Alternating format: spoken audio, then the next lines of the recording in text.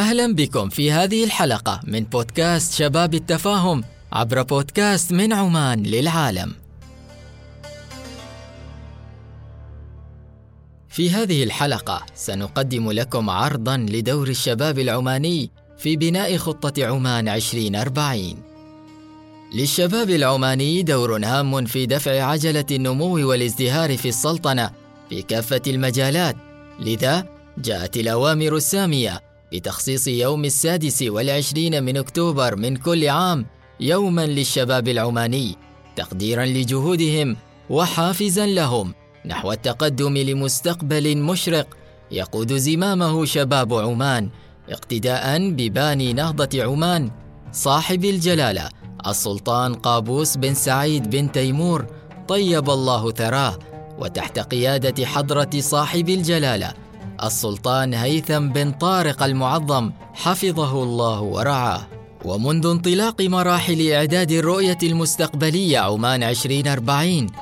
كان الشباب العماني شريكاً أساسياً وفاعلاً في كافة المراحل، وذلك إدراكاً لأهمية مشاركتهم في تحقيق الرؤية ووضع بصمتهم في كل مرحلة، حيث ارتكزت منهجية إعداد الرؤية في جميع مكوناتها ومراحلها على النهج التشاركي بشكل يضمن بالدرجة الأولى المشاركة الفاعلة لمكونات المجتمع العماني كافة، وبمشاركة فئات المجتمع المختلفة، استجابة للتوجيهات السامية بإعداد الرؤية وبلورتها وصياغتها بإتقان تام ودقة عالية في ضوء توافق مجتمعي واسع.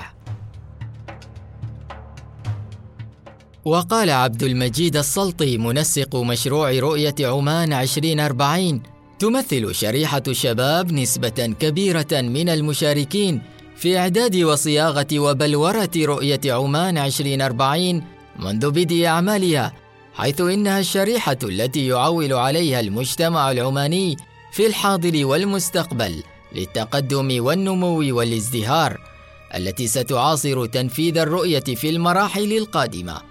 ويتمثل دور الشباب في رؤية عمان 2040 من خلال أهمية تطوير مهاراتهم ومعارفهم لما فيه الخير للوطن، والعمل جنباً إلى جنب مع الحكومة والقطاع الخاص، والإسهام بأفكار خلاقة لمشاريع ومبادرات وطنية تسهم في رفع الوطن اقتصادياً واجتماعياً، وتمثيل السلطنة تمثيل الأمثل في المحافل الدولية والمحلية، وتحمل المسؤوليات المنوطة بهم، والالتزام بحس المسؤولية تجاه الوطن والمجتمع، والاطلاع على أهم المستجدات التقنية وأخبار الثورة الصناعية الرابعة وغيرها من الموضوعات المستقبلية، وتطوير المهارات المطلوبة مستقبلاً وتنميتها، وتنفيذ مبادرات تخدم المجتمع العماني وأقرانهم الشباب.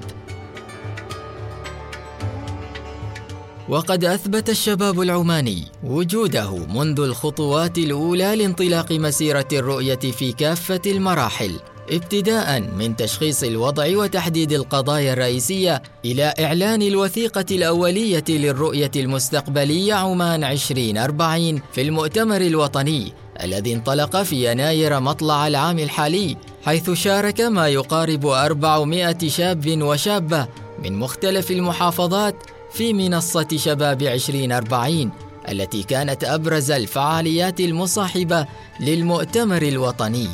وقد شكلت نسبة مشاركة الشباب في كافة مراحل إعداد الرؤية حوالي 35 إلى 40% من أصل 41,000 مشارك.